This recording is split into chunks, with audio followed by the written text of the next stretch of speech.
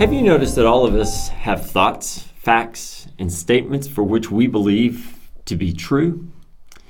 Our mindset is formed by beliefs, ideas, and opinions which have been ingrained in us by others. We've been taught from an early age to take on the suppositions of our parents and our teachers. And most of us do not stray far from the norms of our upbringing. These norms become our identity. They become the lenses by which we actually see the world. These norms become our reality, our truth. And when our beliefs and ideas and opinions become our truth, well, it's almost impossible to be convinced otherwise, to even think of the possibility that we might be wrong, that I might be wrong. Now, as a side note, this is actually what drives my study of God's Word. See, my goal is not to justify my beliefs and ideas and opinions ingrained in me since childhood, but to be open to the fact that some of that which I was taught may be wrong. Now, for some of you that I even would admit this, may even give you pause. Now, I hope not. This is why we all ought to be doing, exploring, digging, and searching for truth. The discovery process is the essence of growth in one's spiritual life. All right, let me quote a friend as we look at this series on the anatomy of peace.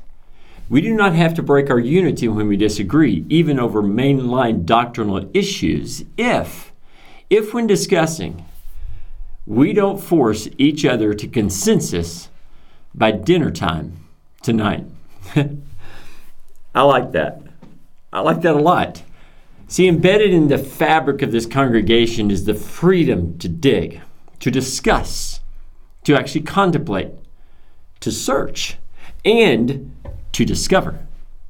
Yeah, no question is off limits. Every subject is worth exploring without facing judgment from another. So, is it odd to have a church think this way? Yeah, absolutely it is, especially in our faith tradition. And you may ask, why? Well, because acknowledging there are other options means I may be wrong regarding my belief system, and that is terrifying to most. We would rather fight than listen and understand. And this is why our tribe chooses conflict over shalom, division over wholeness, war over peace. We are a tribe littered with splintered families of God across this nation, and it grieves our Father's heart. We also spend most of our time dealing with things that go wrong rather than helping things go right. So each week I want to offer another side of shalom, another nuance of its true meaning. So remember last week we discussed shalom as wholeness, completeness, soundness to a broken world, that which brings permanence to one's life. Now, as I said last week, our English word for peace is the absence of conflict or war, which is a very shallow meaning of shalom. This week I want to offer another angle to shalom. And this is from Tim Mackie from the Bible Project. And he says this about shalom. Life is complex, full of moving parts of relationships and situations. And when any of these are out of alignment or missing, shalom breaks down. Life is no longer whole. It needs to be restored. And I wonder if this statement represents many of our lives. How many of us find ourselves in complex relationships with multiple moving parts? How many of us need our relationships restored because shalom is missing from the core of our relationship, the core of our being? Our lives are not whole. They are not complete. And Jesus comes to our burdened souls and says, "Come to me, all you who labor and are heavy laden, and I will give you rest. Take my yoke upon you and learn from me, for I am gentle and lowly in heart, and you will find rest for your souls. For my yoke is easy and my burden is light. See, Jesus came to bring permanent shalom, wholeness, completeness, soundness to a broken world, no matter what is stirring all around oneself. See, the answer to shalom is not to begin with others first. Did you hear me? This is important, all right? See, the answer to shalom is not to think that the other person is the problem. Shalom can only happen when we take a deep dive into our own hearts and are willing to evaluate this space inside of us first. And the first question we need to ask ourselves is, how do we view the world? Yeah, how do we view this world? You know, there's a large segment of society, and even those of us in Christ Church, who spend most of our time dealing with things that go wrong rather than helping things go right. Now, I want to repeat that sentence again, because I think it is really, really important. There's a large segment of society, and even those in Christ Church, who spend most of our time dealing with things that go wrong rather than helping things go right. So let me ask you to do something while you're looking at this pyramid. I need you to think of your own life. Where do you spend most of your time when you're looking at this pyramid? Do you spend most of your time dealing with things that go wrong? Is that where you spend it? Or do you spend most of your time helping things go right? So in other words, okay, think of it like this. How's your pyramid weighted? Does your anger, discontentment, and bitterness occupy the bottom half of the pyramid? Or maybe even 75% of the pyramid if we're really honest with ourselves? Do you spend most of your time complaining about others, recognizing their faults, being upset others don't have your frame of reference? Or is your pyramid actually flipped? Would you consider yourself an encourager? In other words, 75% of your time is spent seeing the possibility of good in all people. Spending your days helping things go right, building relationships, listening and learning, demonstrating a love for all people. See, your focus, although it's not perfect because none of us are, but it continually mirrors the words of Jesus in the Beatitudes regarding shalom. Blessed are the peacemakers, for they shall be called the sons of God. Church family, our attitude toward all people, how we see people, is my choice. It's our choice. We can't blame our attitude on the environment. We can't blame our attitude that we have right now on our upbringing. We can't blame our attitude on the hurts caused by others. We choose our pyramid.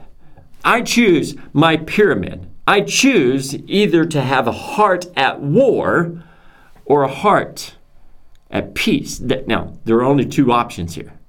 You get it? There are only two options. And for today and for all of the days hence, we can't ride the fence. No, we can't straddle the peak of the pyramid and say, well, to be honest, I'm just a little of both. Blessed are the peacemakers. The peacemakers, for they shall be called sons of God. Some of us need to repent of our sins. And many of us, me included, need to dig deeply inside the core of our being and do a self-inventory on our hearts, souls, and minds. And so this is what I want to do in our remaining time we have. I actually want to give us the knowledge needed to make adequate adjustments to our lives. So I'm going to share the characteristics of one who has a heart at war and the characteristics of one who has a heart at peace.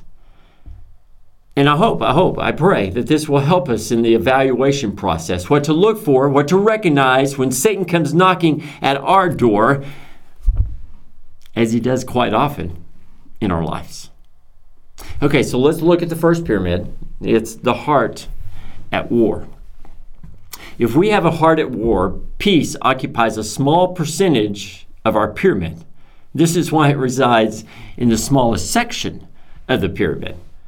Now, we may weight our peace at 75% because we believe we bring peace. But the way we go about implementing that peace, it often tells a different story. It is easy to recognize a heart at war by the way we immediately react to conflict, tension, and disagreement, whatever that conflict may be. Yeah, it might be a spouse forgetting to pay a bill, or a child disobeying for the third time, or a friend betraying one's trust. What's my first reaction to conflict? How do I respond? Did you know there's only one time in Scripture where Jesus sighs? Only one time. Now, the other times he sighs, the Greek word can also be translated groan. But there's only one time the true Greek word for sigh is used, and it's when Jesus faces the Pharisees after he has fed the 4,000. I say, okay, so you tell me, did these Pharisees have a heart at war, or do they have a heart at peace? You're going to be the ones that's going to determine that. Listen to the Scripture. The Pharisees came and began to argue with him, seeking from him a sign from heaven to test him. And he sighed deeply in his spirit. All right, so which one was it? See, their first reaction to Jesus' miracle, his feeding of the 4,000, is to argue and test him. I mean, was this not a beautiful moment of grace and love? The true shepherd of Israel feeding 4,000 people. Why did Jesus sigh? Why did he sigh? Jesus sighed because these leaders of Israel, these Pharisees, were not what God created them to be, and his heart ached. And I wonder how many times Jesus looks down on us and sighs deeply in his spirit because we're not what God created us to be. And accompanying that moment of conflict, you can see it, there's judgment. These men were judging Jesus. They projected on him that which Jesus was not. They placed upon him fault. These men saw Jesus, even this act of beauty, as evil. And they followed their fault finding by demanding they give him a sign. So can you read between the lines of their conversation? Can you? Here's how you can be at peace with us. You need to give us a sign. You need to perform according to our standards, Jesus. You need to live up to our expectations. And the only way, Jesus, you can have peace with us is to meet our demands. See, it's the natural progression of a heart at war. And this self-inventory we're taking is getting much more difficult with every step and much more personal. You know, when one doesn't get from another what they desire, there's usually anger. And anger is often followed by some sort of punishment toward others. Yeah, we ignore, we complain, and then we slander and we malign, all in an effort to inflict punishment on another. Much of it underhanded. Much of it shrouded in the small cloak of peace we actually possess at that top of the pyramid. And many of us believe we have served justice to this individual on behalf of God. Yep, we have taken up God's cause. And just like the Pharisees, we feel we are the gatekeepers of virtue. And I hope all of us hear the sigh loud and clear from heaven.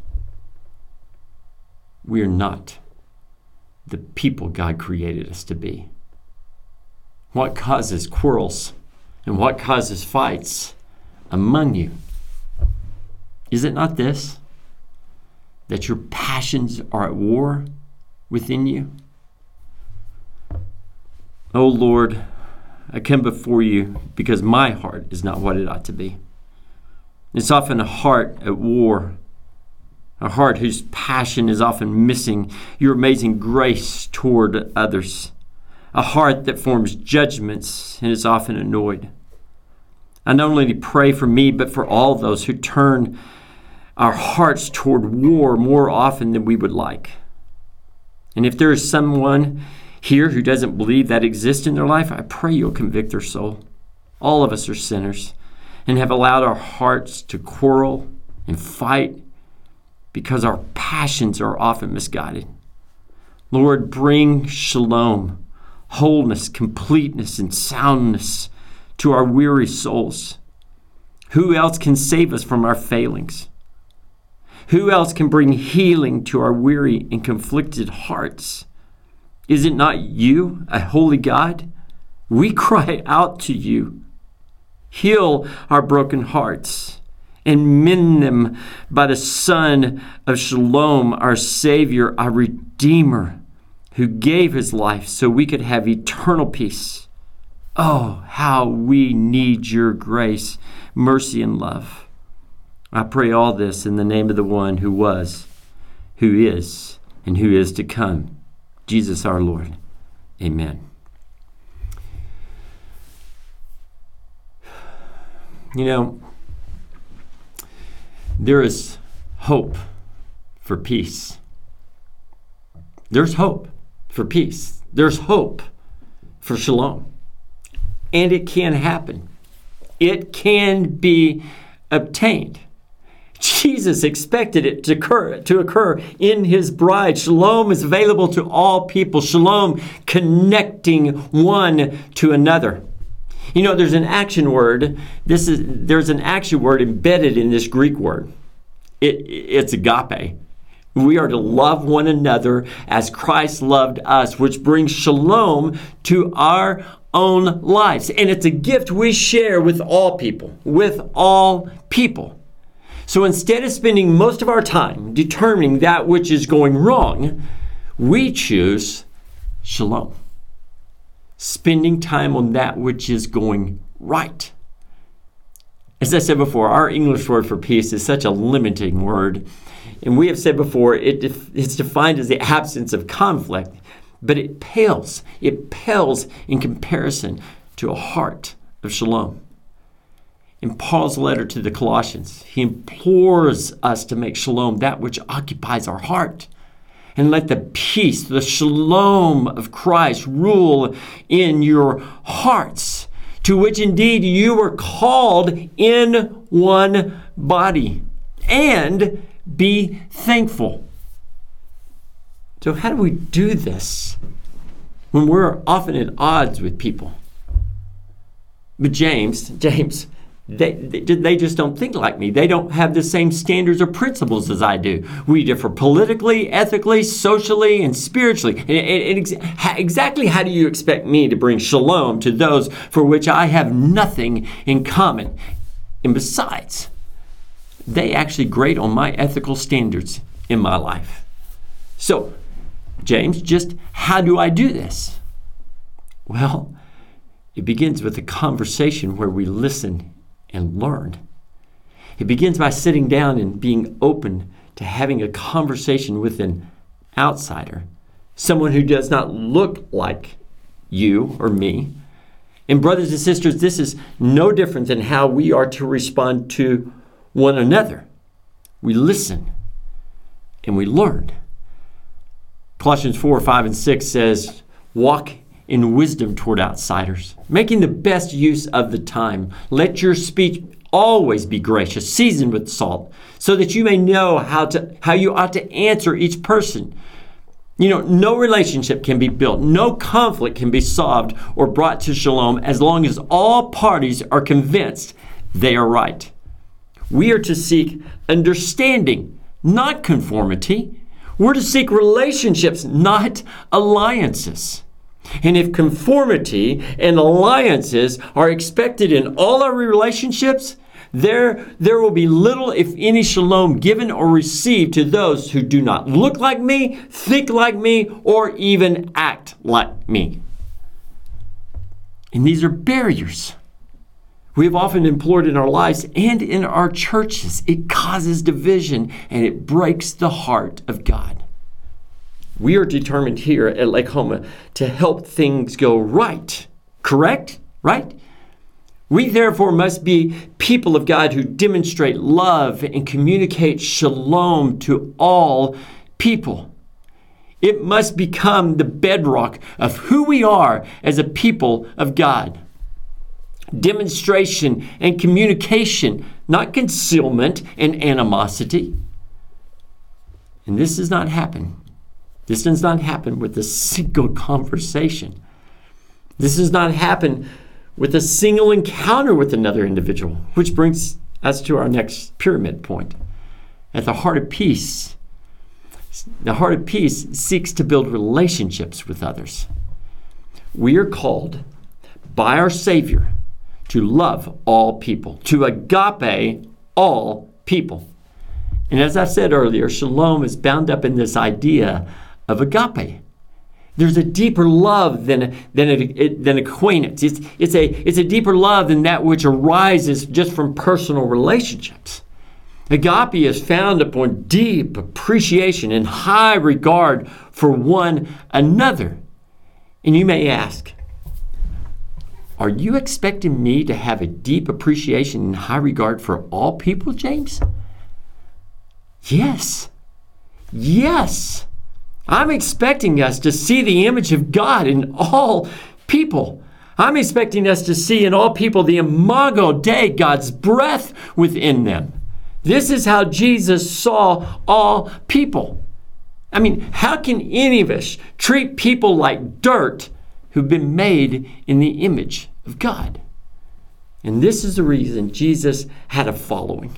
He treated all people as individuals made in the image of God, unlike how we treat people most of the time. And if I'm going to have a heart of peace, behavior modification will be needed to be employed in my life to reach my goal. There's a strong possibility. Yeah, a strong possibility. I will need to modify my behavior, how I respond to others, how I see others, how I think about others, if I am going to have a heart at peace. So now this self-inventory we're conducting concerning our lives, it just got really real, didn't it? And some of us are probably not liking where this is heading. I mean, why do I need to change, James? And I get it. I get it. You know, some people are unwilling to modify their behavior because they can never see themselves as the problem. Because doing so would be threatening to their sense of self. I mean, right? Right? Okay, so let me remind you. No relationship can be built as long as parties are convinced, all parties are convinced they are right. What is it going to take for us to have a heart of peace? There's only one more blank to be filled in. And it must become the foundation of our pyramid. Okay, so this element must be the foundation of our hearts, must be the foundation of our souls, and our minds. Does anybody want to guess what it is? Anybody think you know? It's shalom, bringing wholeness, completeness, soundness to all people.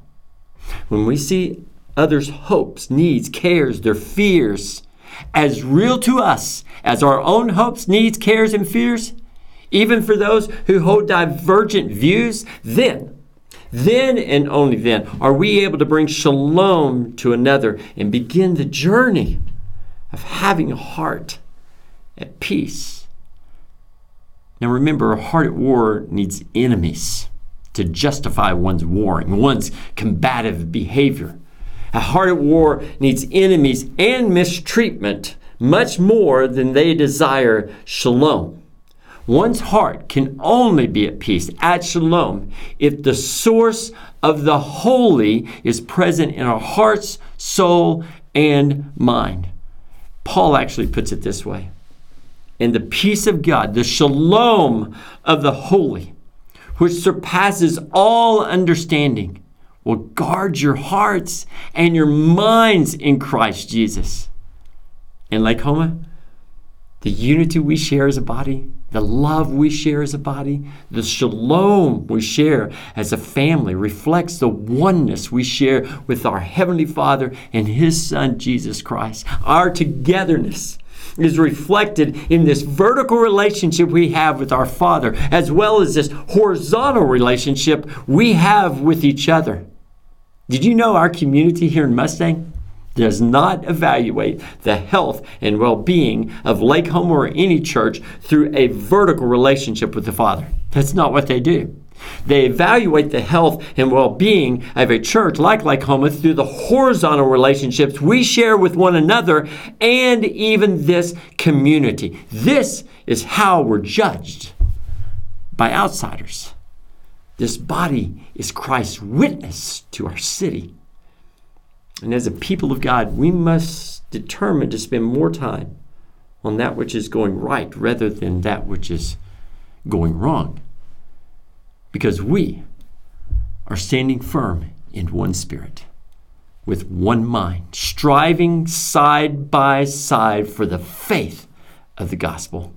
And this Lake Homa brings a smile to our Heavenly Father. Blessed are the peacemakers, for they shall be called sons of God. I love you all. May God bless you. May God bring you shalom.